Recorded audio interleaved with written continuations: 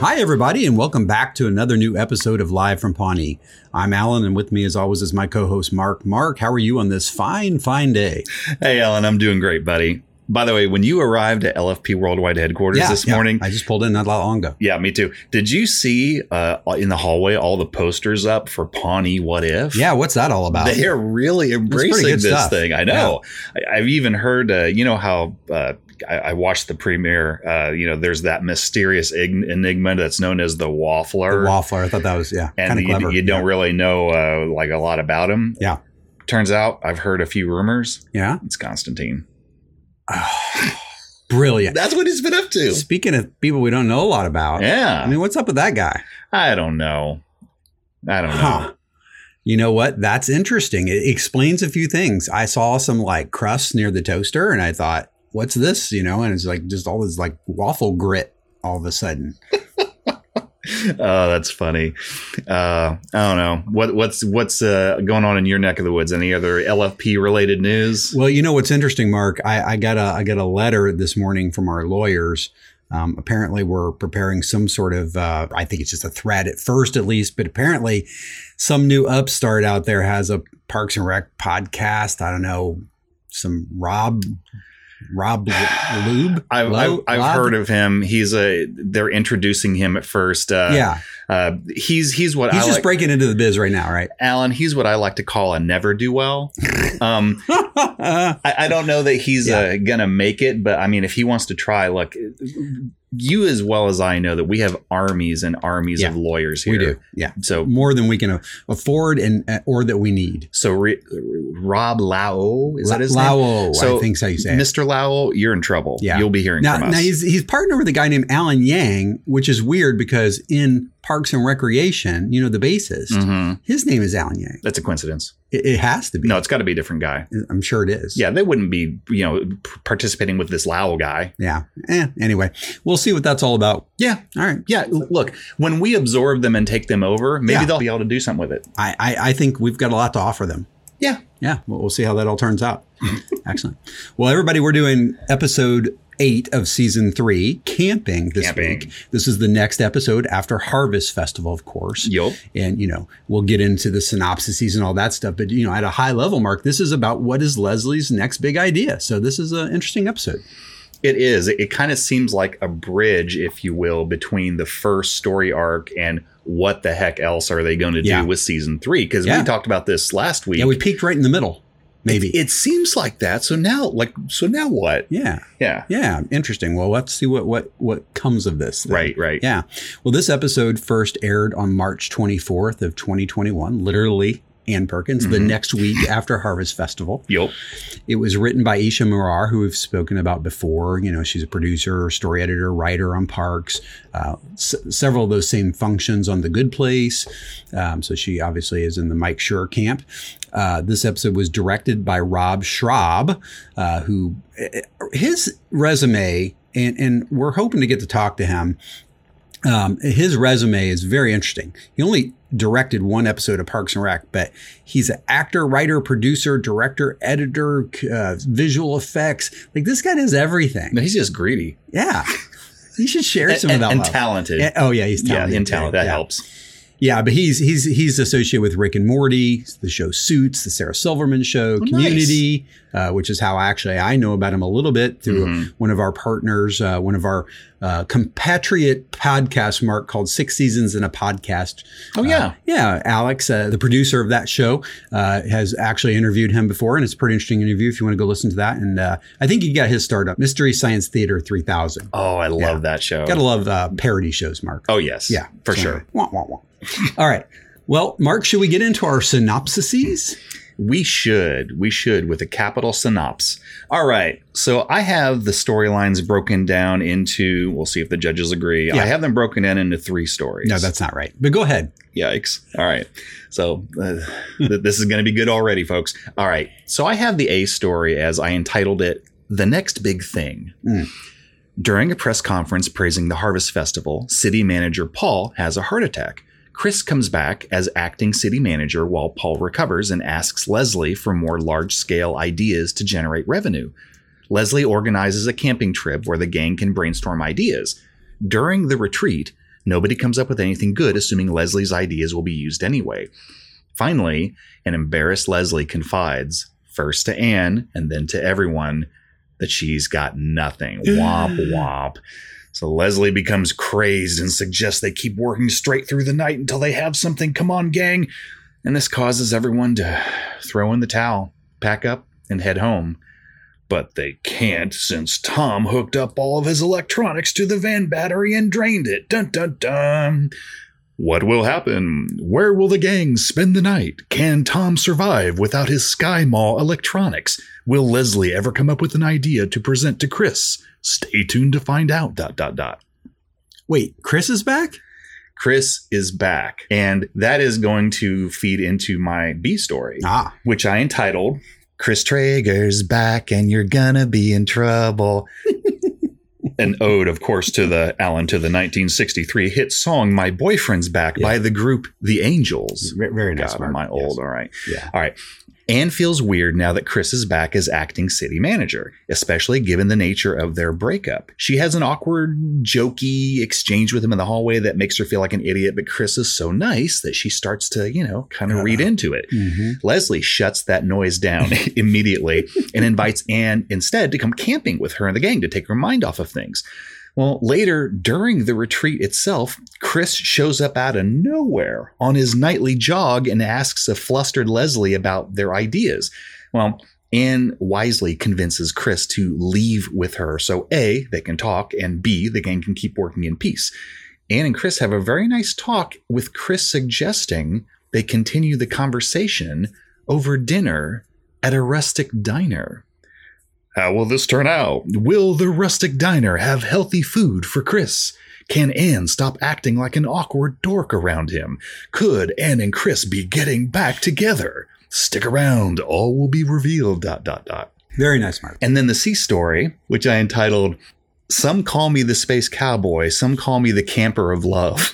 Oh my God. You know what? The judges are going to give you this one just based on the title for the storyline. And ode. Because at first I was going to say, I call it Doesn't Exist, but go ahead. An ode, of course, to the 1973 hit song The Joker by the Steve Miller Band.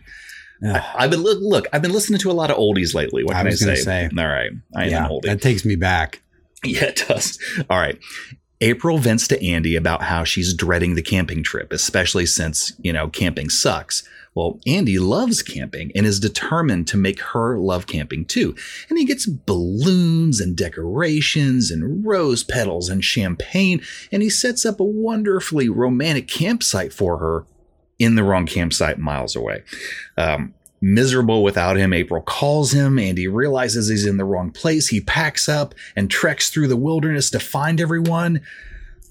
Oh, man. What will happen? Does April ever get reunited with Andy? Can Andy defeat the wild animals blocking his path? Will Andy drink all the champagne just to stay alive? Stay tuned to find out. ... All right. You know what? Again, Mark, mostly because of the title, The Camper of Love. Uh-huh. Yeah, you're going to get that one. All right. Yeah. Victory. I claim it. I'm not going to consult the judges on this one. I'm just going to call this. Oh, nice. Yeah. All right, Mark. Well, nice job on the synopsises as always. Let's do our AKAs real quick before we get into this breakdown. All right. Well, I had two. I must have listened to the judges and thought there were two storylines because I only have two AKAs. Me too. Mine are both from the same storyline, but whatever. Oh, I guess mine are too. No, that's fine then. Oh, we're awesome. Maybe we chose different storylines.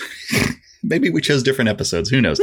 So my first one is where Ron is a little peeved at Jerry because of some details that he chose to share while they were having what should have been a very Zen-like, pristine, quiet fishing moment with each other.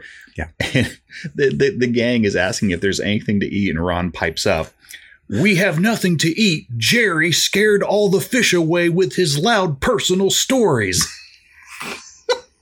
Which I love. We both love it, Mark. Oh, no. Yeah. Oh, it happened. I thought for certain we'd be safe. Oh. I'd be safe picking this one. I felt like that was the second thing that you would have picked. Nope. Well, let's just end So I it. didn't choose the other one on purpose. Let's just go home. Yeah. All right. Well, what are we going to do? All right. Let's just soldier on. Oh, that's Fair fine. enough. All right. You know what? We both have good taste. I like to say it that way. Yep. Yeah. All right. So my second one is where I guess this is kind of from the Camper of Love storyline. April is on the phone with Andy. And she's telling him how miserable she is. Oh, yeah. And part of what she's telling him is there's a brook somewhere that won't stop babbling. And then she turns away from the phone to the wilderness and says, "Shut up," which just made me giggle. April. I think she feels about nature pretty much the same way my daughter feels about nature. So not necessarily a fan. Not necessarily a fan. All right. What you got, man? Well, in addition to the one on which we clearly both have good taste, Mark, Yep. where Jerry has scared away the fish with his loud personal stories. Had they not been personal, you think the fish would have been scared away? No. Oh, see? No. If it would have been like, damn it, Jerry. If he had told, I know, damn it, Jerry. If he had told stories about like woodworking, I'm sure the fish would have been fine with that. Well, and Ron would have hell a lot more interested too. Yeah. Instead, he told that other story, and yeah, it did not work out well. No, it really didn't. Nope. My other AKA Mark, before we move on, was actually a Ben line later where I think he's trying to prop Leslie up as she's struggling to have these ideas and give her some confidence. And he says, "I mean, you're like the Energizer Bunny of city government," which. That was my primary. The other one was my secondary because I think it says a lot about Leslie. It says a lot about what the expectations are of her, coming out of this giant successful harvest festival, which we'll hear about in the cold open here in a minute. Yeah. And I mean, surely she's got a bag full of tricks. Alan, I love that you chose that as an AKA because not only is it very funny and it's very, I think, thematic for this episode. Right. I have more to say about that when we get to that scene, though. Yeah. Excellent. Well, I'll count on that. Yep. All right, Mark, let's do it. Let's move into our breakdown. All right. Let's give everybody what they're paying for today. I agree. Good Lord. We can't just coast by on our good looks forever, Alan. Not forever. A couple more weeks. If we're lucky. All right.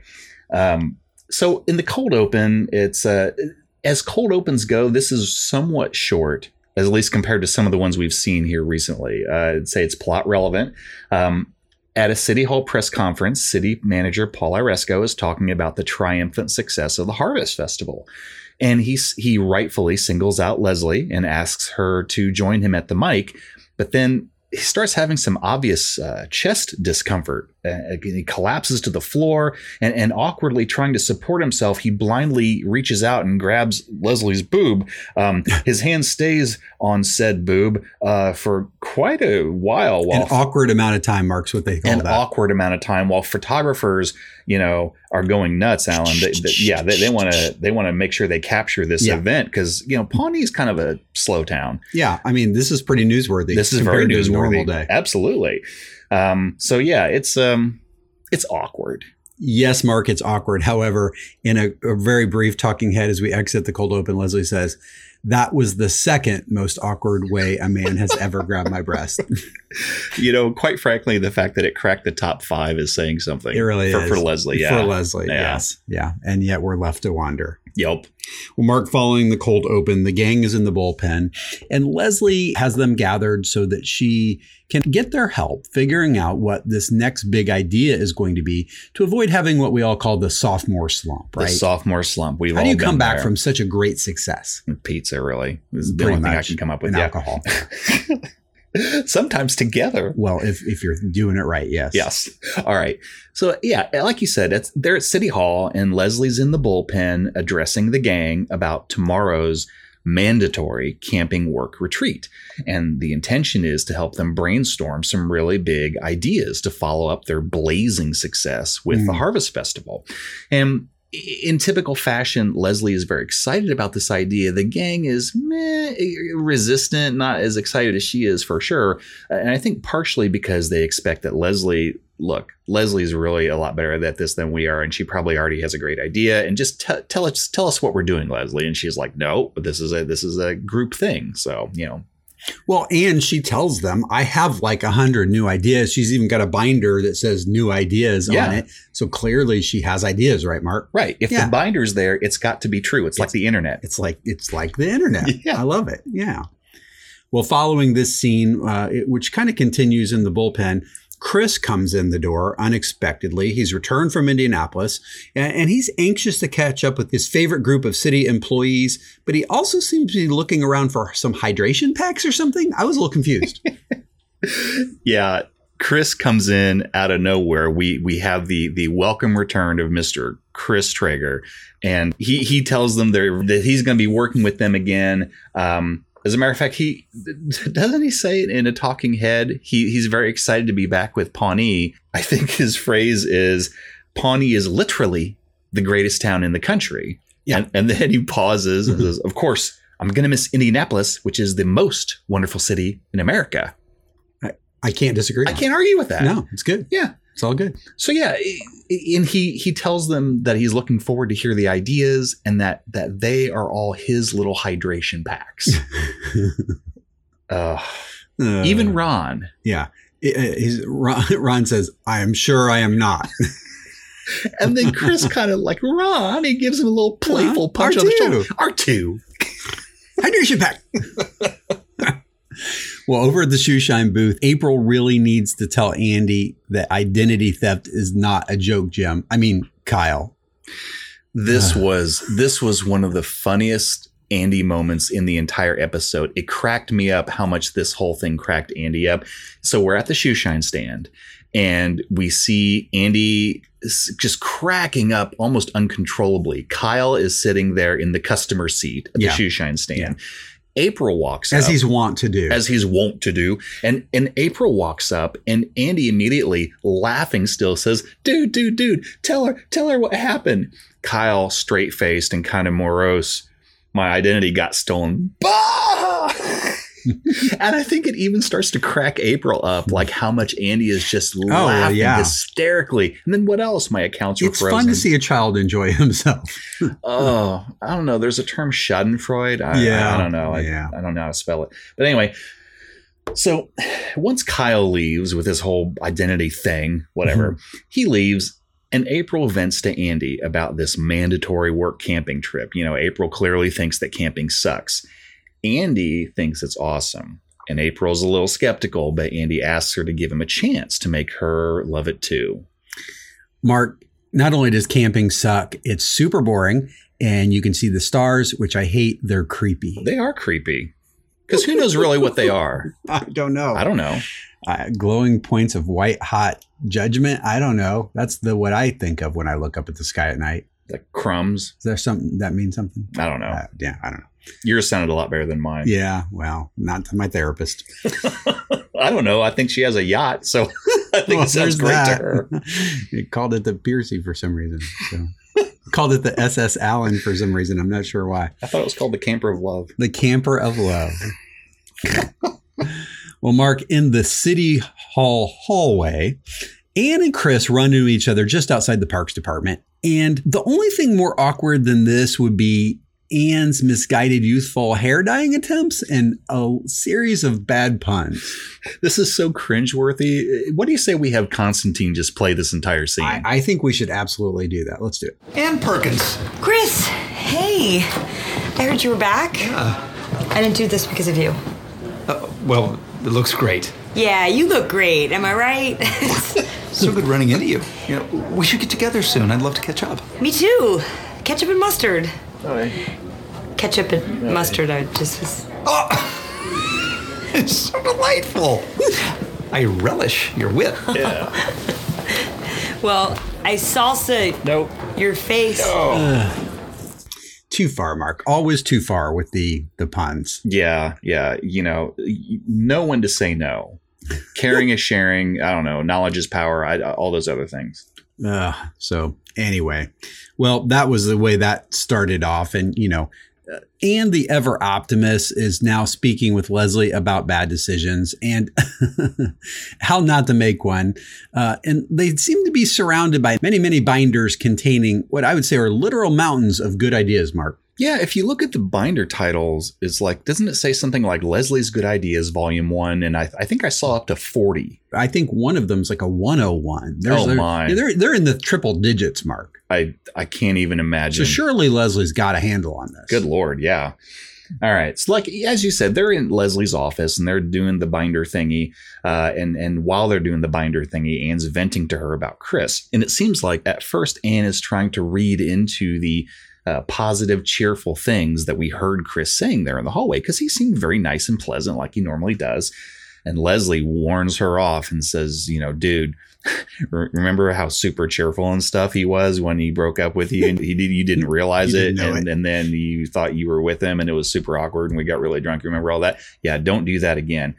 And Leslie instead suggests that Anne comes camping with them and gives her something to kind of take her mind off of Chris. And you know what, Alan, I noticed if you look at this scene when the camera's on Leslie, if you look over her shoulder on the wall, you're going to see an issue of the Pawnee Journal with the title Harvest Bestival, just like she suggested to Shauna Mulway-Tweep in Media Blitz a few episodes ago.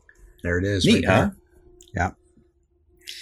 Well, it's good to know that Leslie's efforts finally paid off, because she worked really hard to get one of her titles in the newspaper, and apparently it happened. Yep. Yeah, I like it. I also like that, Leslie tries to entice Anne to come along and not do this Chris thing instead. You can brainstorm with us. And when, that doesn't land, she says, okay, fine, I'll give you first dibs on s'mores. And that always does. That's what did it. Yep. Yeah, that's what did it. Well, the gang arrives at the campground, which is the Pawnee campground of Wamapoke County Forest, apparently. Yep. And, Leslie's been kind enough here, Mark, to basically divide everyone's time equally between work and play. How thoughtful. That's right. Leslie is nothing if not thorough. So she gives everyone their itineraries for their stay, dividing work and play. And the gang starts kind of setting up their camping gear. And we learn a few things immediately. So we learned that Ben didn't bring a tent. Why would you? He's just going to sleep on the floor. Yeah.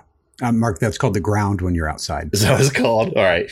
And then B, Tom brought a huge tent along with nearly everything advertised in Sky Mall. All of it. All of it. And in addition to that, the resurrection, did you notice, of DJ Roomba? I did. Uh-huh. He's in the mix, Mark. He's in the mix. Yeah. I'm glad he got him repaired after Jerry stepped on him. But isn't the last time we saw him, it was the ghost of DJ Roomba, wasn't it, chasing Jerry down the hallway? So I'm glad he transubstantiated back to human or robot. I don't know how that works. Whatever. Yeah. Non-corporeal. Yeah. That. Mark, I love that Ron, as they're teeing up, transitioning over to the campsite here. Ron seems really enthusiastic about getting to the brainstorming. And he admits, of course, that, he wants to just get to the fishing because fishing relaxes him. It's like yoga, except that I get to kill something. That is a meme moment, isn't it? It is a meme moment. Yes, I've seen it many times. And it's relatable. Yes, it is. It's about the only way in which I would want to do yoga, I suppose. Well, Mark, Andy, as we know, is always the romantic, and he has done something really sweet here. He set up a little private getaway for him and April. Yeah, this is such a short scene, and Andy's the only one in it. He's talking into the camera, so the scene is just basically an extended talking head. But it's funny. It's actually very sweet, too, because he's obviously put a lot of thought and effort into this. I think we kind of went over this in the synopsises, actually. He has a lot of heart-shaped balloons that say, I love you. Yep. And he has rose petals. He's spelled out the name April on the ground. And as you can see, they smell great. They smell great, yes. As you can see, whatever. He has little star decorations so you can have the starlight. He's really decked it out. I mean, it's not Sky Mall, but But he's really tried. He really has tried. And he's done something kind of impressive. He's got champagne and I hear that's delicious. Oh my gosh. And along with the soup du jour. So he's really excited about this. And that's kind of where they leave the scene. Yeah. Mark, I called this campsite Beta, aka the Love Nest. And I should have mentioned earlier that the other one, of course, was called Campsite Alpha, aka Idea Central. Well, Andy is the camper of love. He is the camper of love. Cuckoo choo.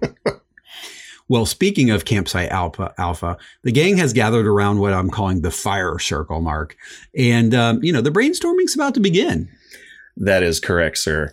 Yeah. And Leslie asks who wants to go first, and they start going around. And we find the brainstorming ideas are as follows. Ron simply wants to gather all of the money and give it back to the citizens. That sounds about right.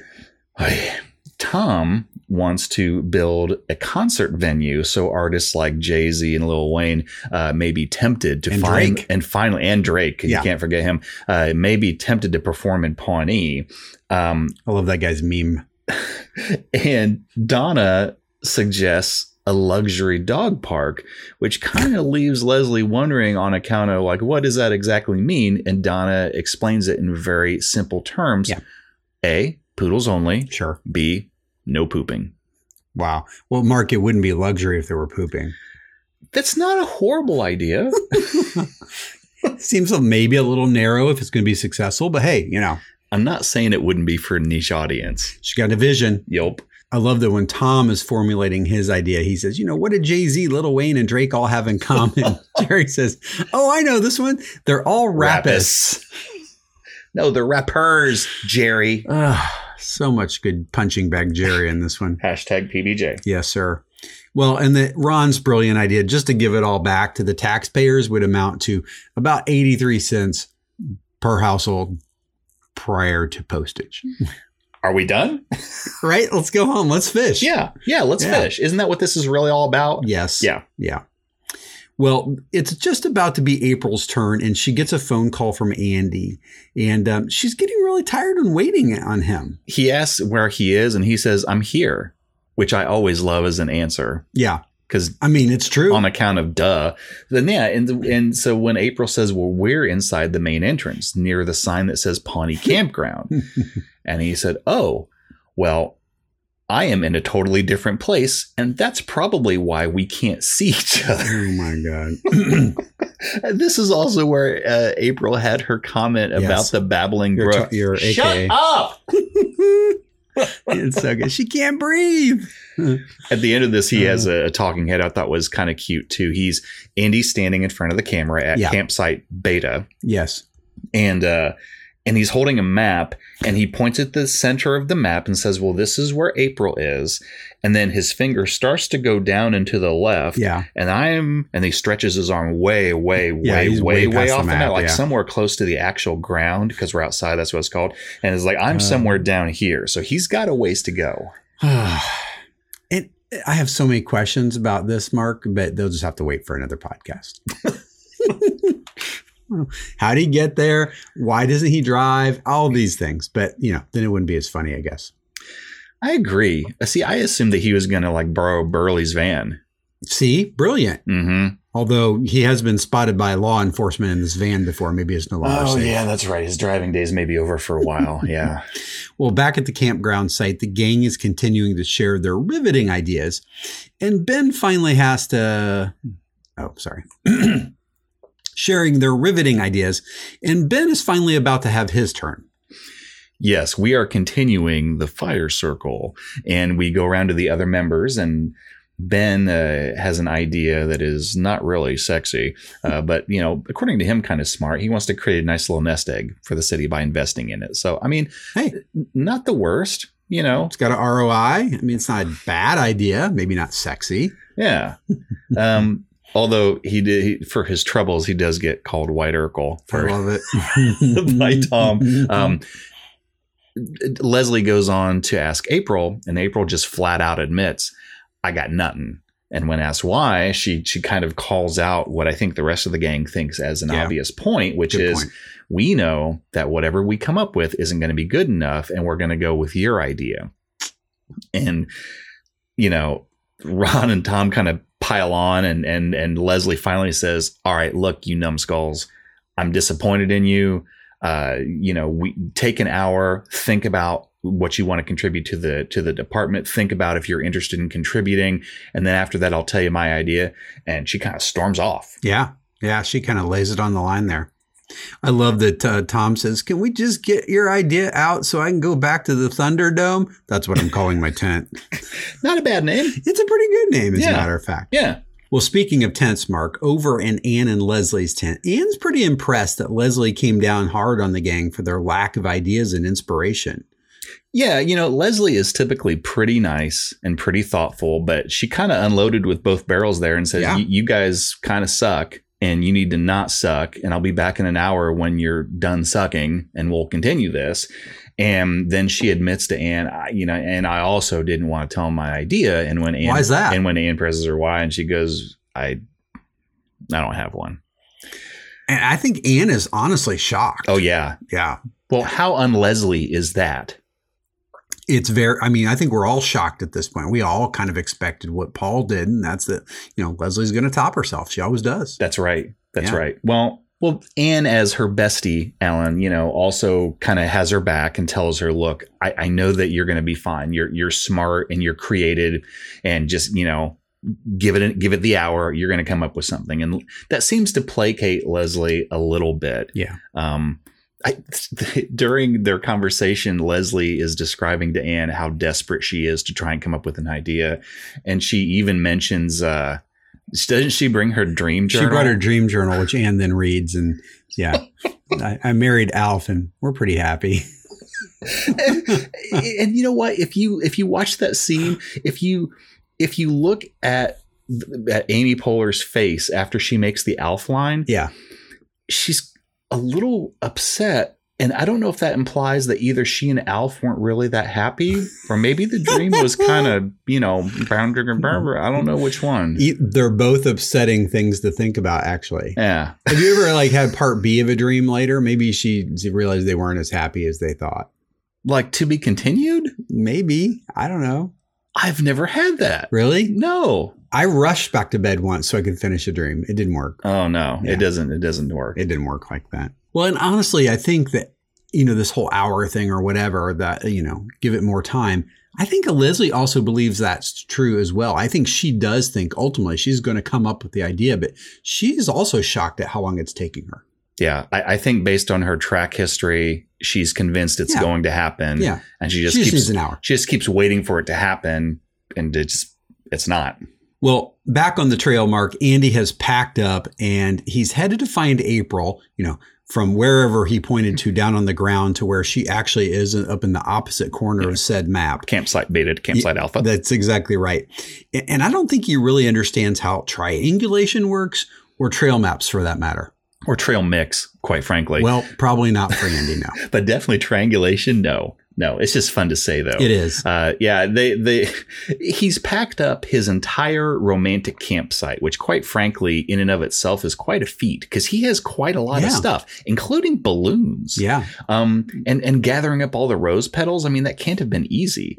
But yeah, like you said, he's walking around the forest. He's trying to find the gang. April calls him, complaining, of course, about how miserable she is. Mm-hmm. And they have trouble hearing each other, which results in April hanging up because she's frustrated. She can't hear him. Sure. And Andy is just walking around like a simpleton going, hey, we got to do some triangulation here. I'm going to walk around in circles. You do the same. Yeah, you do the same. And he's thrashing through brush and popping the balloons, which kind of made me sad. Well, it was a good idea while it lasted. I know. Well, Mark, you've seen the movie A River Runs Through It, right? Mm. Yeah. I call this next scene A River Runs Through TMI. Wow. That's a good one. Thank you. Yeah, Ron and Jerry, during their appointed hour hiatus, their timeout that they were given by Leslie. They were scolded into, yes. Right. So they are participating in the tranquil activity of fishing together, which would be really nice, except that Jerry is sharing way too many personal stories, clearly irritating Ron, who would prefer to stand there in silence. Well, and also scaring off the fish because he's talking about things like birth control for his teenage daughter. And apparently, Mark, he was 24 when Gail took his virginity, and he thinks that his daughter should wait. Oh, I didn't know that Ron's eyes could roll like that. No. Although he does agree with Jerry's quiet musing that, you know what, I should probably lead a teen abstinence workshop. Pause for a beat. That might be incredibly effective. Oh, that's so funny. Well, Mark, the struggle is real on the first floor as Ben struggles to find some comfort, but Tom seems to be doing just fine over in the Thunderdome. Mark, what are you doing over there? Oh, hold on. Sorry. I was in the middle of a head massage. You and Tom. Yeah, I'm in a good stopping point. Go ahead. Yeah. Oh, my God. Well, Mark, isn't that exactly what Tom was doing in this scene? That is, we see that Ben's curiosity, I think, gets the better of him. He's trying to get comfortable and he hears the bzzz and goes over to Tom's tent, head massage, compliments of Sky Mall. Of course. And I love that Tom's really roughing it. I got to say, if I was going to go camping, that's not the worst way to go. It's really not. I probably would hook it up. Well, anyway, so Ben asked Tom if he wants to bounce some ideas, and Tom just wants to bounce over to his dog couch, which, by the way, I love that he's so tiny that a dog couch is his version of a bed. I think that's brilliant. It's great. And watch the little Top Chef there. And Ben starts to turn around. I think he's a little frustrated at Tom's laissez-faire approach. And Tom finally says, look, I know Leslie's upset. She's so much better than us. What's the point? And like almost as if somewhat of an apology to kind of tempt him back. Would you care for some fondue? And Ben said, yeah. And I really think what he should have said is, yeah, I don't mind if I fondue. Oh, my God. Womp womp. I know. Yeah, that's pretty bad. That's why I'm not a writer there. So he comes back and Ben finally asks him, look, you got like the entire middle of the Sky Mall catalog all here. Like, how do you afford all this stuff? And Tom reveals his secret plan. Brilliant. It is brilliant. He's like, I just return it the next day and claim it was defective. The key, as it turns out, is crying a lot. No one likes to hear a grown man cry. My hand accidentally went into the panini present. Yeah, no one wants to hear that noise. Oh, God. Well, that's about the time that Leslie walks up, gives Ben a little bit of an out of this situation and asks if he wants to go for a walk. And then, Mark, we transition to that said walk. And you know what? Say what you want about Sweetums and their environmental record, but they sure can make a beautiful sunset. Oh my gosh. We had commented in Harvest Festival, what a good sky shot they had. Yeah. And in another way, this was also pretty good. It's this kind of panoramic view of the horizon. You see, Ben and Leslie are kind of standing together on a hill, and it's probably like getting to be close to sunset. I don't know. And it's this beautiful, gorgeous pink sky and kind of romantic. I don't know. And,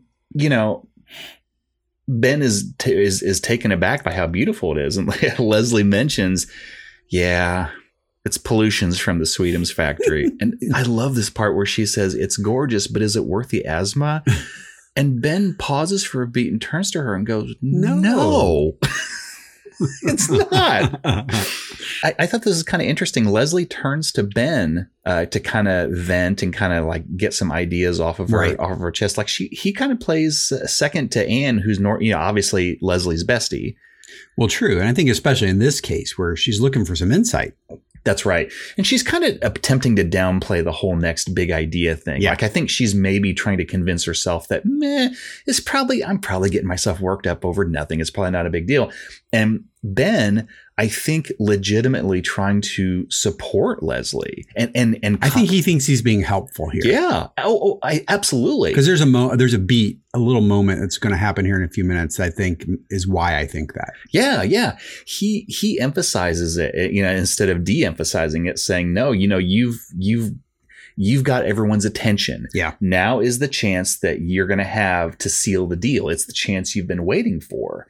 And, we hear maybe for the first time, or maybe she said it when she was with Anne, like, look, the Harvest Festival, it may have been a high point. And so what happens if I don't do it? And actually Ben says something I thought was really sweet. He's like, well, then you wouldn't be Leslie Knope. Which, again, I think he's saying that to be encouraging. Yeah, but she reacts as if, so I always have to be on my A game. Right. Is that fair? Other people, they're not given 100%. And that's when Ben has, I think, your AKA. Yeah. And again, I think he's trying to be supportive. Yeah. He's just like, I've never met anybody that works as hard as you do, which is true. It's true. And you know, you're like the Energizer Bunny of city government. And Leslie does not look real thrilled at Ben's description of her. I think you're right, Mark. I think he thinks he's trying to boost her confidence here. Yeah. And yet it's really just doubling down on the fact that she's got nothing. Well, she's having a very serious. He doesn't know that yet. She's having a very serious moment of insecurity. Yeah. And what would normally be, you know, strong points for her, I think is actually now a negative. Yeah. I mean, this was her opportunity to also tell Ben that she didn't have a great idea. And I think he would have reacted differently is what we're both saying. Absolutely. Yeah. Yep. Agreed. Well, back at the campfire, the rest of the gang is enjoying a classic camping horror story. Everything's quiet. Ron's slowly whittling away at a piece of wood. Well, Mark, and he's brought the house down. Everything's real serious. And people are like enthralled. Like everybody's watching with like they're into this story. Oh, absolutely. The camera goes around to everyone's face and they're like they're hunched forward. They're leaning towards him. Their mouths are agape while he's telling this story. And you see Ron's whittling away at this wood and nice campfires in his face. And he says, "And when she looked in the back of her car, she saw that even though it was her own private property, she would be forced to take it in for a state inspection." And then that's funny enough, but stay on his face. He like looks around menacingly at everybody. Like, I just scared the wits out of you. Like, you should be terrified. He pulled the hook out, right? Yeah. I mean, this is the hook story. The hook hand. A state inspection. Oh my gosh, so funny. Well, and so about this time, Leslie's going to bring everyone's, I think the hour is up. Yeah. So Leslie has come back. Yeah. Right after this ghost story. Yeah. And Leslie's starting to address them and they hear a twig snap. And they all go, "Well, what was that? What was they're that?" still kind of on. They're still a little nervous because on account of ghost story. Yeah. So they're a little scared there because, I mean, state inspection. And Tom just point blank says, "If that's a coyote, someone needs to pick me up off the ground now," which I thought was brilliant. And something starts coming through the brush at him. And they all kind of go, "Ah!" And who is it? Chris Traeger. Yeah, sure. He's out for a night run. Wearing reflective gear. Yeah. As for a night run. And he says, "Hi, guys." What are you doing here? And he says, "I was just out for my nighttime run and I thought, why not go visit the Parks Department? Because why not?" And he asks how everything's going. And Leslie, who's already flustered, is like, "Oh, super, super good." And Chris wants her to. Well, she goes so far as to like even trap herself in by saying, "We've got a great idea." Yeah, she really does. You're right. And then he's like, "Well, I receive great ideas better when my heart rate's elevated. Yeah. So why don't I just sit right down here in this boulder here? Yeah. And why don't you tell me the idea?" And that's when I think Leslie gives Anne a meaningful look, and Anne wisely says, "Hey, Chris, do you maybe want to come away with me for a second and let them work and we can talk and stuff?" And she's like, "Oh, sure." And so she kind of saves Leslie's bacon, at least for the moment. Yeah. Going to buy her a few minutes because clearly this next meeting's going to do it. Everyone's had this hour and they're going to have a brilliant idea. Yep. Absolutely. Yeah. The day will be saved, Mark. That's how that works. Yeah. Well, Mark, there are two things that Andy clearly cannot find. First is April. Yep. And second is the map that shows how to find April. Oh, dear. Yeah. And then back at the campground, the team is finally ready to hear Leslie's great, giant, awesome idea. Constantine, let's get a drum roll for that, please. Did you like it? Well, that's exactly right, Alan. We're back with Leslie and the gang, minus Chris and Anne and Andy for obvious reasons. Leslie finally admits to everyone that she doesn't have an idea. And it's so awkward how she does it too, where she goes, "Okay, here's my idea." And then there's just silence. And they all look at her. Yeah. Yeah.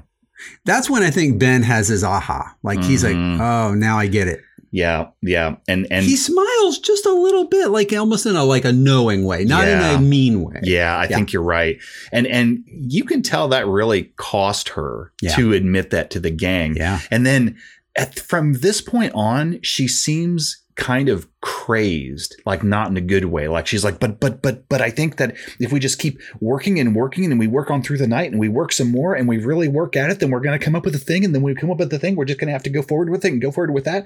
And they're all kind of looking at her. And I think they feel like they've lost their leader because their leader has lost their mind a little bit. So might as well turn in. And at this point, it's a combination of either them getting ready to turn in, but then when Leslie persists in being crazed, I think it escalates from there, and people start to say, you know what? I'm ready to just pack it in. Yeah. Like pack it in, like go home, pack it in. Yeah. Like I think she could have had him for a while longer, but she pushed a little too hard. That's exactly right. Yeah. And so, the scene ends with Ron saying, like, you know, I'll fire up the van. And Leslie looks heartbroken. Like she looks really, really miserable. Like she's let the gang down. Well, and frankly, I think we feel, and rightfully so, like the gang has kind of let her down. Oh, 100%. Like they're just going to bail. Despite what they're saying, it's not just the Leslie show. Again, I think they would have stuck with her and tried to come back at it fresh and early tomorrow. But, you know, she wasn't also willing to do that. So it's a little bit on her at the same time. Yep. Agreed. Yep. This is where our shared AKA came from, Mark, as well. You know, basically, while they're waffling between going to bed and leaving, you know, Ron's like, we have nothing to eat. Jerry scared away all the fish with his loud personal stories. And, you know, Donna wants to go home. She misses her canopy bed. April's fine with not camping because her stupid boyfriend abandoned her. So, yeah. I love the way she said because she's trying to participate to the group. And she's like, yeah, I'm fine with not camping, especially since my yelling into the forest. Yeah. Stupid boyfriend abandoned me. Oh, because, you know, maybe Andy will hear that. Well, and then Ron's like, all right, he sees the writing on the wall. I'll fire up the van. Yup. Yeah. Well, at this point, Chris and Ann are taking that walk to give the parks team the space they need to find this brilliant idea. And Chris has never actually moved this slow. It's almost like being in quicksand. Wow. Yeah. So they're walking together and just for the first time, I think, interacting with Chris, it is acting not like a dork and just kind of lays it out on the line and says, when you dumped me, it was really embarrassing, you know, and Chris apologizes and says, I never meant to hurt you and I'm back now. And you know what? Why don't we continue to talk about us and have dinner together at this rustic diner?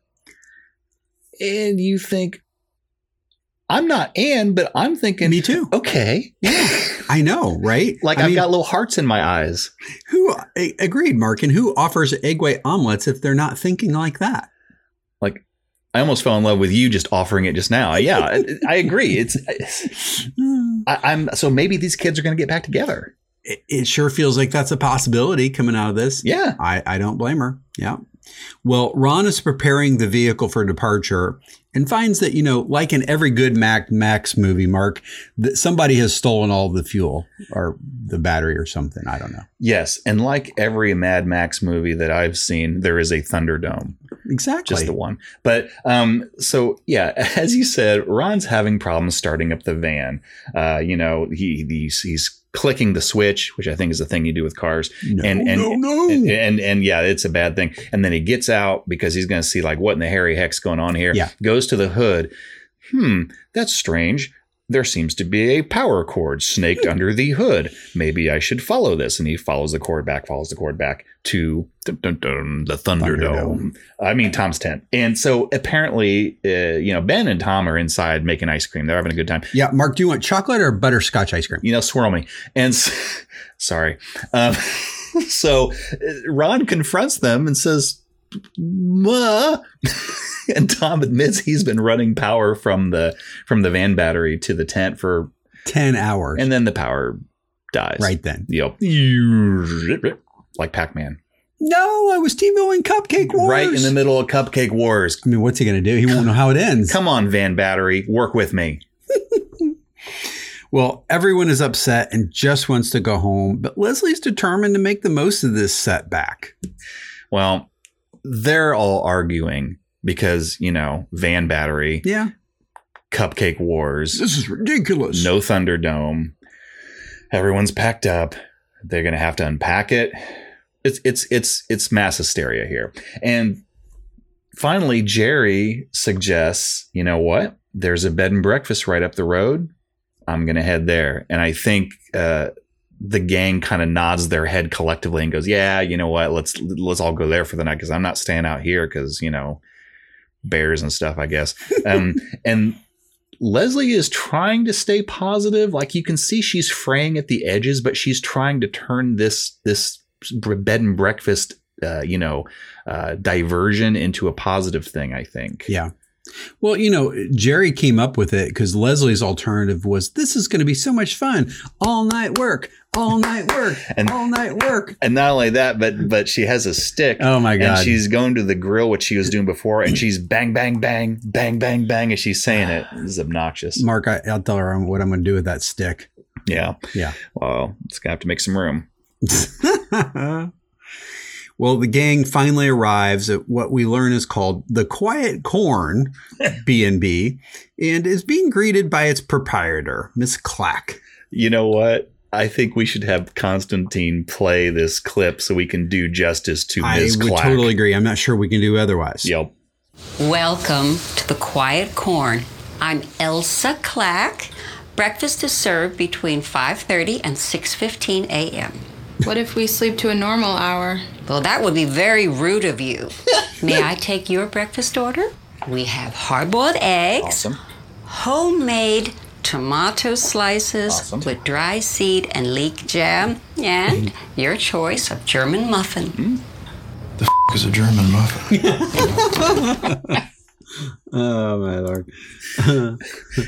Alan, I was so tickled by this scene. I actually had Constantine go online and look up what a German muffin was. Yeah.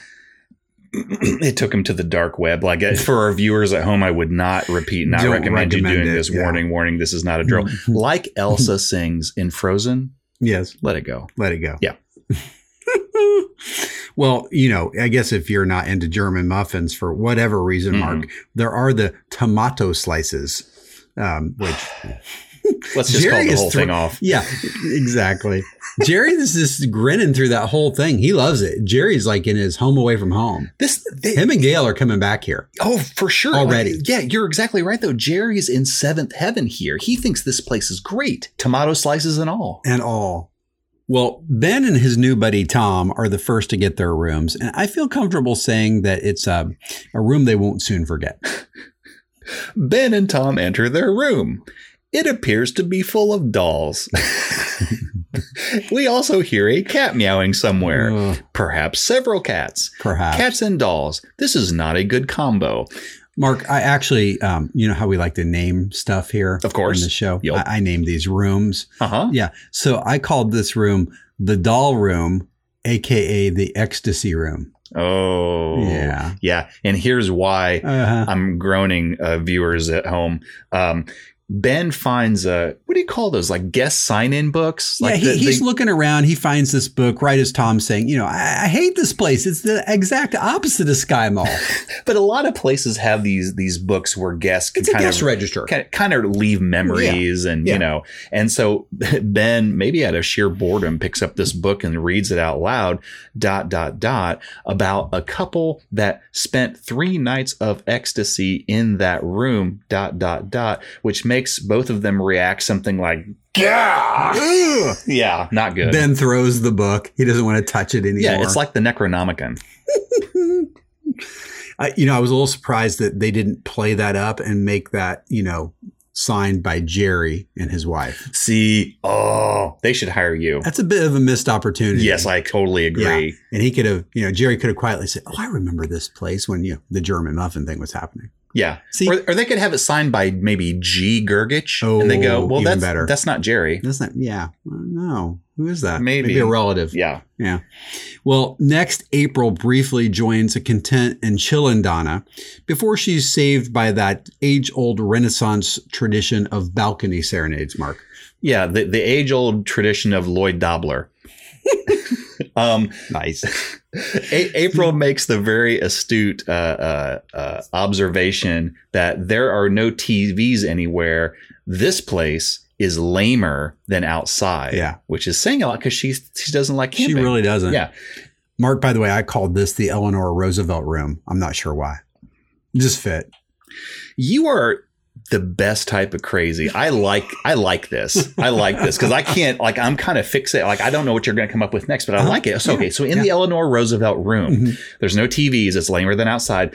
Donna is chilling very comfortably. And at first I didn't know why. And then I see a flask. Yeah. She got gin. She's got gin. And not the card game, but the delicious liquid. Yeah. Yeah. And, April hears Lloyd or something coming from outside, and it's singing. Go figure. Yeah. And it sounds suspiciously like "I fell in the pit." Like, I think it has that tone to it. Yeah, tent and pit kind of rhyme. Yeah. And she opens the window, and sure enough, it's Andy. And, found you, and I fought a squirrel. And so April is very sweet. April is smiling, and she's very happy to see Andy. And she goes out and leaves Donna with her flask because I think she's happier that way. She's fine. And so April goes outside to Andy, and Andy, sweet guy that he is, has attempted to recreate the camper of love, campsite beta, And so April comes out, and he did his best he could, but maybe there's a few differences, like the rose petals are like the 70% gone, and they've been packed in a bag, so they got wrinkles. And he had to drink most of the champagne to survive, I guess, in the wilderness. He's a little buzzed now. He's a little buzzed, but no balloons because they popped on account of the thorns in the brush. But still, it's very sweet. And he's clearly made an effort here, and April can still see it. Absolutely. Yeah. She just is glad he's there. Well, meanwhile, Chris and Anne are at that very cozy little restaurant that he mentioned, having those egg whites, and hopefully about to get on the same page about their future and maybe even their past. And I am so looking forward to this egg white omelets and all. Oh my gosh. It sounds delicious. In fact, this is the second podcast in a row where I'm just hungry. I know. Yeah, I know. Me too. And Chris is smiling at Anne, and he's being complimentary to Anne. He's holding Anne's hand. He's telling her how amazing she is. Things are going well, ... a little too well. And Anne leans forward to kiss Chris, at which point we find out yet again, Anne misread the signals. Well, Mark, I misread the signals. Yeah. Oh, I was set. Yeah. Yeah. I'm like, oh, thank goodness, this cute couple's finally gonna get together. Right. I mean, yeah. Wah. This is not completely on Anne. I agree. No and way. I honestly even felt a little bit like that earlier in the first breakup. I did too. But, I was willing to let that one go. He's just a nice guy, but I think he's got a problem. He's like a serially nice. He doesn't want to be disliked, and I don't think he has an ability to read the room. Well, you know what? It's interesting, and not to get too meta or too deep into something that's a little bit silly here, but at the same time, we talked about the setup when the Black Hats came, right? Mm-hmm. Chris was always good cop, and Ben was always bad cop. Yep. You can see it. It's everywhere in Chris's behavior. He doesn't like conflict. Right. And so that's how he finds himself in this situation. That and just being stupid handsome. Yeah, stupid handsome. Yeah. Yeah, it definitely seems, Alan, like Chris is sending mixed signals to Anne. Yeah. But Anne is beyond embarrassed, as clearly this is the second time she has severely misread the situation. And she kind of ends the scene with a short talking head saying, I have to move now. I'm leaving the country. Goodbye, everyone. Goodbye. I have to move, right? Yep. I mean, what else can a girl do? Yeah, that's it. I'm done. Thank you, everybody. Good night. I can't say I'd blame her here. Nope. Well, Mark, back at the Quiet Corn, Leslie is hard at work and briefly takes us back to the summer of 1999 for one of my favorite one-hit wonders. Should we just play this scene here, at least the first part of it? Yeah, let's do that. Right. Good idea. Hey, couldn't sleep? No. My room is filled with cat hair and cat smell. And actual cats, roughly 12 cats. Sounds delightful. Leslie, what are you doing? I am listening to Steal My Sunshine by Len. A one-hit wonder like me. You're not a one-hit wonder. Well, I will be. I peaked at the Harvest Festival, Ron. Years from now, people are going to say, remember that woman who came up with the Harvest Festival idea and never came up with another idea again? What happened to her? What was her name? Kim? Anyway, who cares? She's stupid and she's dead now. For the first time ever, the Parks Department has real momentum, and I'm going to ruin it for everybody. You've done more for this group of people than anyone else. You're the only reason we all still have jobs. I think we'll be okay. Yeah, okay. Well, I would love to chit-chat about this, but I need to keep working, okay? And keep pushing so that my breakthrough will happen and I will be ready for it. You know what? I just had an idea for a new project. Really? Yes. Yes, I think this could be really good. What is it? Come with me. Well, Mark, this is pretty interesting. I like what Ron does here. Yeah. He clearly realizes how fried Leslie is. Yeah. And she's burnt out. And so he sneakily, for Ron, says, hey, my idea is right in this room. Why don't you go in this room and see my idea? And she does. And he closes the door, bam, and locks her in and says basically, you know what? I'm standing guard on this door. I'm not letting you work. You're in such dire straits. You need to shut down and rest and sleep. Yep. And come back recharged. And Leslie protests loudly in several different ways, but Ron stands firm, even ignoring the mild shushing of bed and breakfast owner Elsa Clack. Stick a German muffin in it. Don't look that up. Don't Just look it saying. up. Nope. You know, Leslie's desperately trying to get out of this room, but Ron is determined that, you know, I mean, he says, you've been thinking about work nonstop for years. It's time to rest. Yep. I think he's on to something. Yep. I think you're exactly right. I also like how Leslie tries to sneakily trick him and go, okay, well, I'm just going to go to bed. And then the next thing, the camera looks up above the door, and she's trying to come through the little transom. Through the transom. Yeah. And you know, I love he says, Leslie, I checked, the transom is painted shut. Yeah. And I love that because it implies that A, Ron staked out the closet before deciding to lock Leslie in. B, Ron knows Leslie so well, he knew she'd go for the transom. Yeah. And C, quite frankly, the word transom was spoken on national television. You know, as an adult male, I should know far more words than I do, and the show has actually taught me a few. There you go. Yep. Nice. Mm-hmm. I actually knew that one because in one of my college roommate scenarios, we lived with this guy. Was this house? He was a slumlord, Mark. We had transoms. That's the whole point. But I don't want to lose my other point, which is that he was such a slumlord. We had a tag football team, and we called it the Slumlord Apostles. Wow. Yeah, true story. But anyway, that's where I learned the word transom in real life, Mark, as the kids say. I feel dirty IRL. now. All right. Yeah. IRL. I know IRL. what that means. Yeah, right. Earl.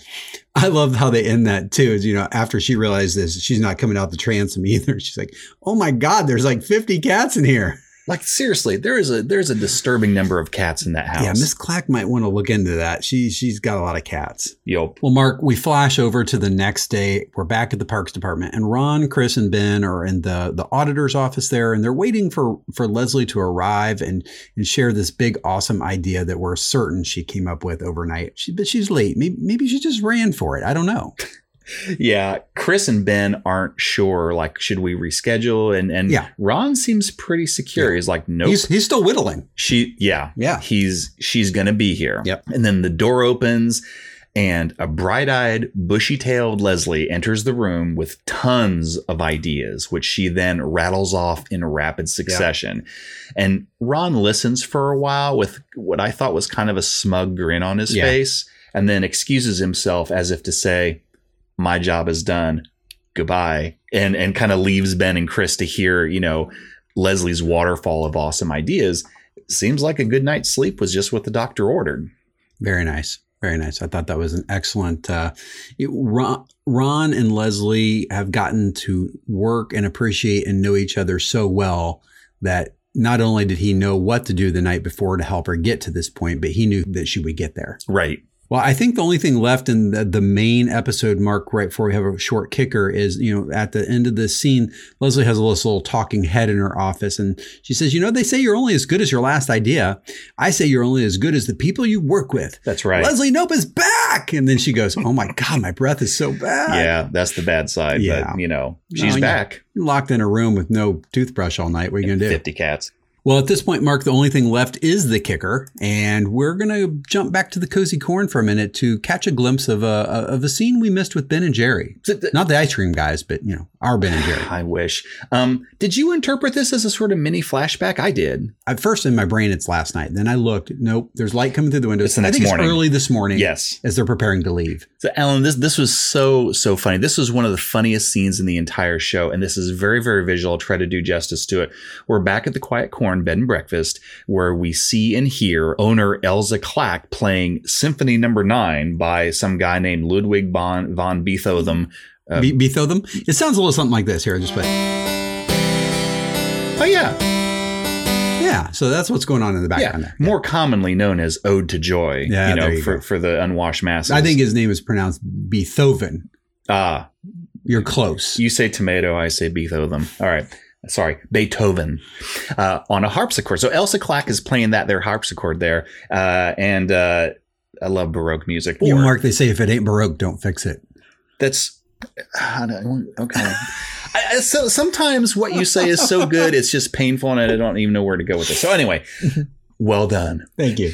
Jerry, we mentioned this before. Jerry is sitting in a chair listening to this Baroque music, which don't fix it. Yeah. And he's smiling and he's serenely holding a cat. He's in seventh heaven. He's Jerry loves this place. He's loving it. Yeah. And Ben is looking like a trapped animal sitting in the chair next to him. He's uncomfortable. Yeah. He's glancing around. He's looking for a way out. Yeah. And he quietly gets up while Elsa is playing Symphony No. 9, Ode to Joy. He quietly gets up and sneaks over to the door, and he rattles the doorknob, but he can't get out because it's locked. Well, no, I think like the transom, it's also painted shut. Oh, dear God. And then there are cats everywhere and then harpsichord, and he can't get out. And giving up, Ben does some sort of Charlie Brown mopey walk back to his chair, and his head's just drooping down. He's just going to suffer through this. And then we hear and see Elsa Clack finishing playing Ode to Joy. Well, before that, Mark, though, the cat has the line. There aren't a lot of lines in this scene, but then the cat says, wah. You sit right back down. Yeah, that's what happens to you, mister. Yeah. I'll give you the what for if you get up again. You're right. Yeah. And Elsa Clack finishes playing Ode to Joy. Mm-hmm. And then we cut to a brief 5-second talking head with Ben at City Hall. Yeah, she died 20 minutes after that, which is horrible, but so funny. Something should not be that horrible and funny at the same time. And yet here we are. Here we are, Mark. Yep. We don't write the rules, Mark. We just live under them. Yes. Yeah. Fade to black. Fade to black. All right. Well, very nice job on the breakdown there, Mark. As always, I think that was a pretty good wrap up of that particular episode. Me too. Well, Mark, why don't we do this? Why don't we take a quick break and we'll come back and we'll do our normal set of shenanigans afterwards, and we'll be right back. All right, man. Let's do it. All right. Hello. This is Ron Swanson. As you might have recently heard, Elsa Clack, owner of the Quiet Corn Bed and Breakfast, sadly passed away. And while she will certainly be missed, as will her small army of cats, dolls, and German muffins, it is a well-known fact of life that nature abhors a vacuum, especially if that vacuum is filled with cats and dolls. To that end, the site of the former bed and breakfast has been redone, revamped, and replaced with something new, and, in my opinion, very exciting. So, without further ado, I will take this opportunity to introduce a workshop of my very own design named Would You Rather? A daring combination of time-honored woodworking traditions and meticulous craftsman philosophy, this groundbreaking make-and-take workshop has something to offer all who are old enough to legally operate a bandsaw.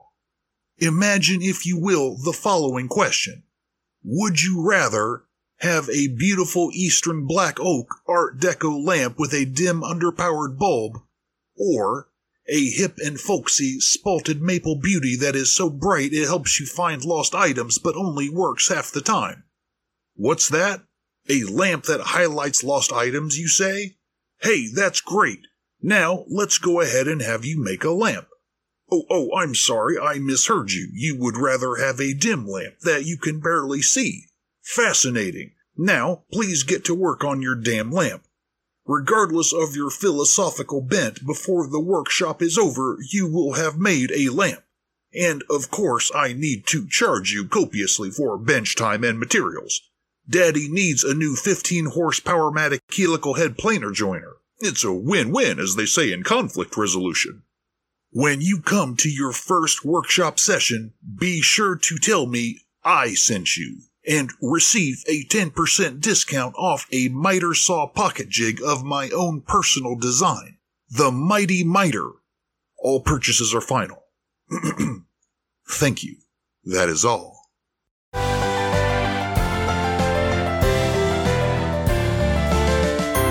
All right, everybody, we're back.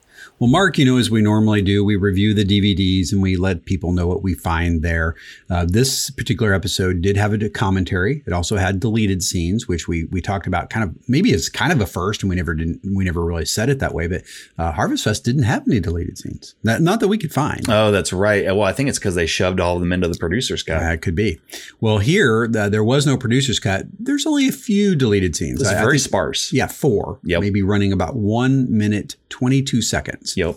Well, Mark, again, there were only 4 of them, and most of them, don't make the cut for a good reason. I will say there was one slight exception, and it's the last one of the 4. Andy has, it's still dark. He's struggling to find some food. He's talking, to the camera about how important protein is, and he finds this giant grub worm. I mean, think Timon and Pumbaa, right? Yeah. It's the kind of stuff they eat. Yeah. And that size. Yeah. Like, I don't know if he's in Indiana or Africa, but it's a big ass grub worm. Yikes. Yeah. And he goes to eat it. But he finds like a bag of Cheetos or something. Yeah. And he's like, and then you think, oh, I'm going to eat that instead. But no, it's just to cut the flavor. It's just to cut the flavor. And then in goes the grub worm. And it's alive. It's kicking. Poops in his mouth. His mouth.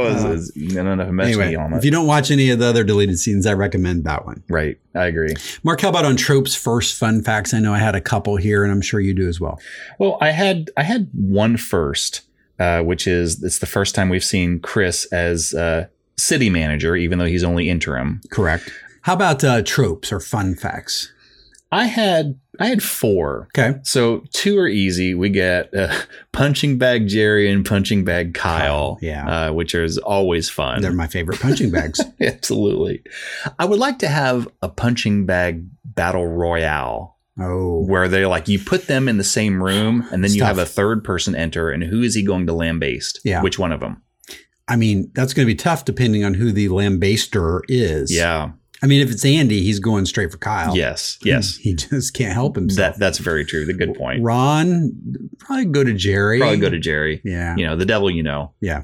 The punching bag, the punching bag, So the other 2 I had was, see, I called this overextended Leslie. You've had a series of tropes that I liked where it's like over something or superhuman Leslie. Yeah. I called this overextended Leslie, but almost in reverse, because this is like one of the few times that we see that she does have limits. Like, she's actually a human, or if she is a cyborg, then apparently she needs 7 hours of sleep every year or so to recharge. So, and then the other one, really good batteries. The other one I had was the triumphant return of DJ Roomba. Oh, very nice. I missed that. What'd you get? Actually, I really only had the 2 punching bags. That was about it for me. Good call out. I did not think about DJ Roomba's return, but you're exactly right. He's corporeal again. I know. I'm excited. Yeah. I wonder how they did that. I did have one fun fact. What was that? In the scene where Ron and Jerry are fishing together, and Jerry is, scaring away. A river runs through yuck, or what do you call it? A TMI. A river runs away because good Lord, Jerry. You can see that Ron is wearing a hat from Minooka, Illinois, where Nick Offerman was raised. Yep. That's great. That's a good. I saw the hat. I meant to kind of go look it up. I figured it meant something, and I just totally forgot to do it. Yep. So good call. Nice job. Well, Mark, should we get into our scores? Absolutely. That's what we're here to do, and we aim to please. All right. You aim 2, please. I aim 3, please. Wait, that's a sign in the bathroom. Never mind. Wow. I have to pause. All right. Let's start out with my episode MVP, as I'm wont to do. Yeah. this week I'm going to give it to Amy Poehler. Yeah, it's hard not to. As Leslie Knope, she was really the glue that kept everything tied together in this episode. Yeah. And I thought that she did a really great job. And, you know, we've talked about in other episodes where some of the characters are, let's say, not at their best, but sometimes like Flu Season, right? But sometimes when they're not at their best, that's kind of when we get some great performances from them, you know, when they have the vulnerabilities, et cetera, et cetera. That's a good point. Yeah, absolutely. So a few notes, you know, and I mentioned this before, when Leslie's stressed, she turns to Anne, her bestie, of course, but who does she turn to after that? Ben. Yeah. I like that. I like that Leslie considers him not just an acquaintance and not just a friend, but a good friend, and maybe more. Well, I picked up on that too, Mark. And I think one thing we didn't say at the time as we were talking about that part of the breakdown, but there's that piece where they're around the campfire. Everyone's upset. They all want to kind of go. They realize Leslie didn't have an idea. And Tom, you know, I thought they had become friends, but clearly not, because he's like, what's Ben still doing here? Yeah. And Leslie quickly jumps on that fumble in a very protective way. Yeah. Yeah. So this could be more of this evolving relationship. It could just be the value she sees in having another person who she can, because while Anne, she can talk to Anne about anything, she knows Anne doesn't get the government stuff. Right. Ben does. Right. She's not embroiled in it like the rest of them are. Right. Right. She's more embroiled than most nurses would be, oddly enough. Probably against her will. But yes. She's happy to do that for her. For her bestie. Right. Yes. You know, for this episode, I probably could have used a little more Donna and maybe a little more April. Yeah. But apart from that, I feel like they did a pretty good job using their deep comedic bench. And it occurs to me as I'm saying this, I feel like I'm saying that so often, the great use of their deep comedic bench. It's almost like a catchphrase anymore. Yeah. But I mean, in all seriousness, it seems like it's becoming the rule and not the exception. Like and I mean that in a complimentary way, right. Like they've mastered the art of spreading the joy, so to speak, and giving screen time to all the very, very funny people on the show. Which is pretty impressive with the cast this large and people this funny. Yeah, this is one of the best ensembles, and good for them to find a way to get it, you know, working smoothly. Yeah. So I've said in the past, when I do episode analysis like this, I tend to use what I've called a 2 yardstick approach. Yeah. And one part is like the plot, the episode as a whole, like how interesting is the episode for its story, you know? And then the other yardstick, so to speak, is the collection of notable moments. And they're often comedic, but not always. They can be like really sweet moments or whatever, but you know, things that you take away from it. Yep. So for this episode, I feel like there were, in my opinion, lots of notable moments, be they one-liners or sweet little things.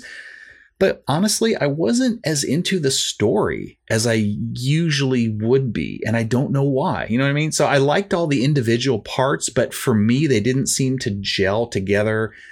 It wasn't bad, but they didn't gel together as well as I was hoping maybe. But not in a bad way. So anyway, I'll get to my score. That's just a little bit of explanation.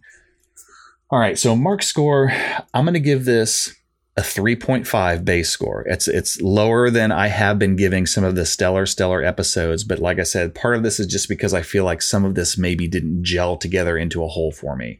They did have a very sweet April Andy story. It was fun seeing Anne get unhinged. The main story was interesting, but maybe a little slow. So anyway, 3.5 base, got some bonus points. I'm going to give half a point for a great performance by episode MVP Amy Poehler. I'm going to give half a point for the good use of their deep comedic bench, which I already said, you know, including Donna and Jerry quite a bit. Yeah, and also welcome back, Chris, you know. I'm going to give half a point for the nice continuation of a building relationship between Leslie and Ben. That is one aspect of this that I still get very interested in. I like to see that evolve. I'm going to give half a point to the very sweet April Andy storyline. It was a nice effort from Andy. I mean, even at the very end when it's kind of this like broken down, you know, camper of love, you know, campsite, April still loves it. So half a point for that. I'm going to give half a point to Tom's entire Sky Mall setup. Oh I just, so good. It was so funny. The Thunderdome. Fantastic. Including DJ Roomba in the mix. I'm going to give half a point. I'm going to give half a point to Jerry scaring away both the fish and Ron with his loud personal stories. That was so freaking funny. I'm going to give half a point to speaking of which, several very Ron-tastic moments, including his great version of a ghost story around the campfire. State inspection. Oh my God. I'm going to give half a point for Elsa Clack and her bizarre bed and breakfast that is absolutely lousy with dolls and cats. And just the title of it itself, the name. The Quiet Corn. So good. What the hell does that mean?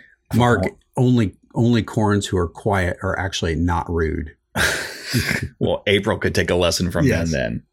And then finally, I'm going to give half a point to the kicker with Ben and Jerry listening to Elsa play Ode to Joy, and Ben and Jerry's in Seventh Heaven. Ben's trying desperately to get out, and then she dies 20 minutes later. It's just so funny. So you add all those up, and even though I only started with 3.5 base score, I'm up to 8 Little Sebastian. So I feel like that's pretty respectable. I was actually going to give this a 7.5 at first because, like I said, I feel like the main story drags a little bit. But overall, I thought there were enough clever and funny individual moments that it deserved an 8. Like maybe a low 8, but an 8 nonetheless. So like there are so many moments I'm betting that you, Sir Alan of the Round Table, are going to have a very rich top 10 list.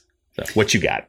Well, as always, Mark, I'm going to struggle with 10. It's a foregone conclusion. I think we've learned that even on episodes that we're not rating a 9 or a 10, it's not hard to find the funny in some of these. Well, top 10 is really just used for alliteration. 10 is just a suggestion. Mark, it's what I call it's a serving suggestion. Yeah. It's a construct. Right. Yeah. And much like constructs, you mentioned that you felt like maybe on humor and a few other factors and just getting the story right or the right amount of story or engagement in the story. I forget how you said it, but I think you nailed it. I struggled with that too. And I feel like if you look at what this episode is meant to be, and this is where construct comes in, the whole premise of this episode is, what do you do after a giant peak like the Harvest Festival? Mm-hmm. Well, it's ironic that the episode itself has the same problem, right? That was such a great feel-good Tom Petty loving, aerial shot, awesome ending. And then it's like, okay, what do you do next? If I was them, I would have gone on hiatus because honestly, that's a big deal. How do you follow that? Yeah, how do you follow that? Well, and Alan, just on that note, the other, I think, really, really high scored episode for season 3, which I think was flu season. Yes. And that was early in the season. The next episode after that. Kind of also suffered from this a little bit. Yeah, no, that's a great point. And that's totally understandable. Mm-hmm. And then we got the weird mid-season peak. So something was going to pay the piper probably along the way. Right. And yet, you gave this episode 8 Little Sebastians, which overall, that's a pretty good episode. It really is. Yeah. And I won't argue against that. I would say I had the same, the struggle is real struggle mark of, and not just on the forest ground, floor. No, what do you call it? Anyway, but is this a 7.5 or is this an 8? And I landed on 8 as well. 8 Little Sebastians. Oh. I did, though. I had the internal dialogue about why that is. And I think at the end of the day, I had to remind myself how good this show is. And what the litmus test is for me is that, could another show do as well with an episode like this that almost was designed to be a denouement after this grand crescendo, right? In a way. Yeah. Like you need to see Leslie struggle here. That's what that means. Yeah. You need to see Leslie struggle here in order to sell the point in the premise of the episode, right? And this is a thing that happens to us in real life. It's like you have this great thing and then it's really on Phil, honestly, right before he grabbed her boob awkwardly and and then almost died. That he, instead of saying to Leslie, great job, Leslie, and giving her all this credit, which was totally due, 80,000 visitors to the Harvest Fest, wildest dreams smashed. Leslie, you deserve a vacation. He said, Leslie, I can't wait to see what you do next. Go get him, which sounds encouraging, but my God, it set her up for basically kind of a failure in a way. Yeah, it was a denouement, like you said. Yeah, one of those things. Yeah. And that's a very good point. It's she has been trained that no one else is just taking a moment and letting the spotlight be on her. They're already like, what's next? And she would have done that to herself anyway. Yep. But this made it far, far worse. And then, well, what might have saved the day if Chris came in and just said, hey, Leslie, take a beat. But nope, he just took Phil's thing and doubled down on it and said, energy packs, go. And yet, you know what? It feels like this somewhat feeds on itself because in a way, Leslie clearly loves her job. And so this, yes, I completely get how this could be stressful. Oh my gosh. But at the same time, I could see someone coming to her and saying, hey, this thing that you love and like you sometimes it seems like you can't get enough of. Yeah. I'm excited to see it too. What you got? That's interesting. I know, Mark, one of our upcoming episodes, we might talk to actually some local government folks who we've been in contact with. I'd be curious to kind of ask them about this dynamic, if they ever had an event that was so big and then kind of were they challenged to top that later? And what's that like to live with? I mean, we've all kind of experienced it, not necessarily as employees of local government, but in whatever our contexts are. So it's relatable. Absolutely. Yeah. Well, speaking of the top 10 list, Mark, as we called it, I'll walk us through that real quick and then we'll move on to the next thing, which I think is quitting and going home. But yes. Despite the fact that we both gave it an 8, there were a lot of funny moments here. Yeah. There was some great just hidden stuff. And sometimes you can be successful with a lot of little hits versus one or two big ones. And I think this is one of those episodes. Yeah, I agree. Here's a few. That was the second most awkward way a man has ever grabbed Leslie's breast. April believes that not only does camping suck, but it's super boring and she can see the stars, which she hates, and they're creepy. They're creepy, yeah. What do Jay-Z, Lil Wayne, and Drake all have in common? They're rapists. Ron and Ben basically come out with their ideas and they're basically the same idea, right? Ron wants to give money back. Right. Ben wants to put it in the bank and save it. But it's Tom then who calls Ben White Urkel. Yeah. Yeah, I thought that was a little unfair. Yeah, I did but too. Funny. Yeah, but funny. Very funny. Leslie in her wildest dream, journal, married Alf, and they're pretty happy. Tom, not only has he got the Thunderdome, but please don't interrupt him until he finishes or finds a good spot to stop his head massage. That's important. My God. It's a process. Yeah. The sky really is beautiful, but it probably is not worth the asthma. No. Yeah. You are like the Energizer Bunny of city government, which we like that. Jerry scared all the fish away with his loud personal stories. And Tom, he's most upset about losing power in the Thunderdome because of all the luxuries and the things that require electricity. But God darn it, he was TiVoing Cupcake Wars. How's it going to end?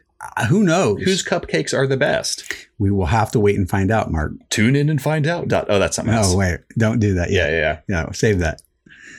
This is going to be so much fun. All night work. Bang, bang, bang, bang, bang, bang. Oh, my God. Tom hates this place. It's the exact opposite of Sky Mall. Elsa really should get a catalog and see if she can deck that place out next time. Oh, wait. No, there won't be a next time. Oh. Yeah, because, April also hates it, but for different reasons. There are no TVs anywhere. And it's lamer than outside. Yep. Leslie just slept 7 hours, which is twice as long as she usually sleeps. So she's a little disoriented. Maybe she is a cyborg. I don't know. She may be. And yes, Miss Elsa Clack died 20 minutes after the harpsichord concert. All right. Nice job, Mark. I think 8 Little Sebastians is a solid score for this episode. I'm anxious to see what happens next. You know how there are peaks and valleys in every season? Sure. There are several peaks in season 3. We've had one on Harvest Fest. I don't want to give too much away, but I think we've got 1 or 2 or 3 more yet to go in this season. I can't wait. And maybe coming up here pretty soon. Yep. Yeah. All right, Mark, before we wrap this up, I just want to remind everybody that we've got our presence on the internets out there. That's several right. of them. As Constantine told me, I think we got a web page. Yep. We're on Twitter. We're on Instagram. Are we on that Kid Talk thing yet? Or we got to figure that out. No, that's called Kid Talk? No, it's called something else. We're on all the socials. We're on the socials. And if you want to support the show, there's a couple ways you can do that. We've got a Patreon link right there on livefrompawnee.com. So scroll down to the bottom of the page. And if you're not up for that, just head over to Apple Podcasts and give us a review if you haven't done that already. We'd love for you to do that. Or if you've just got feedback you want to give us directly, there's a link right on the website where you can do that and send us some feedback. We would love any of those things. Absolutely. Good point. Yep. All right. Well, everybody, thanks for joining this week. We look forward to seeing you next week. All right. Bye, everyone. Bye, everyone. Live from Pawnee is a copyrighted production of the creators. Copyright 2020. All rights reserved. Original music was created and performed by Aaron Emerson of Emerson Studios. Clips are used under fair use doctrine for the purpose of commentary and parody. Please see our website at livefrompawnee.com for more details or to contact us.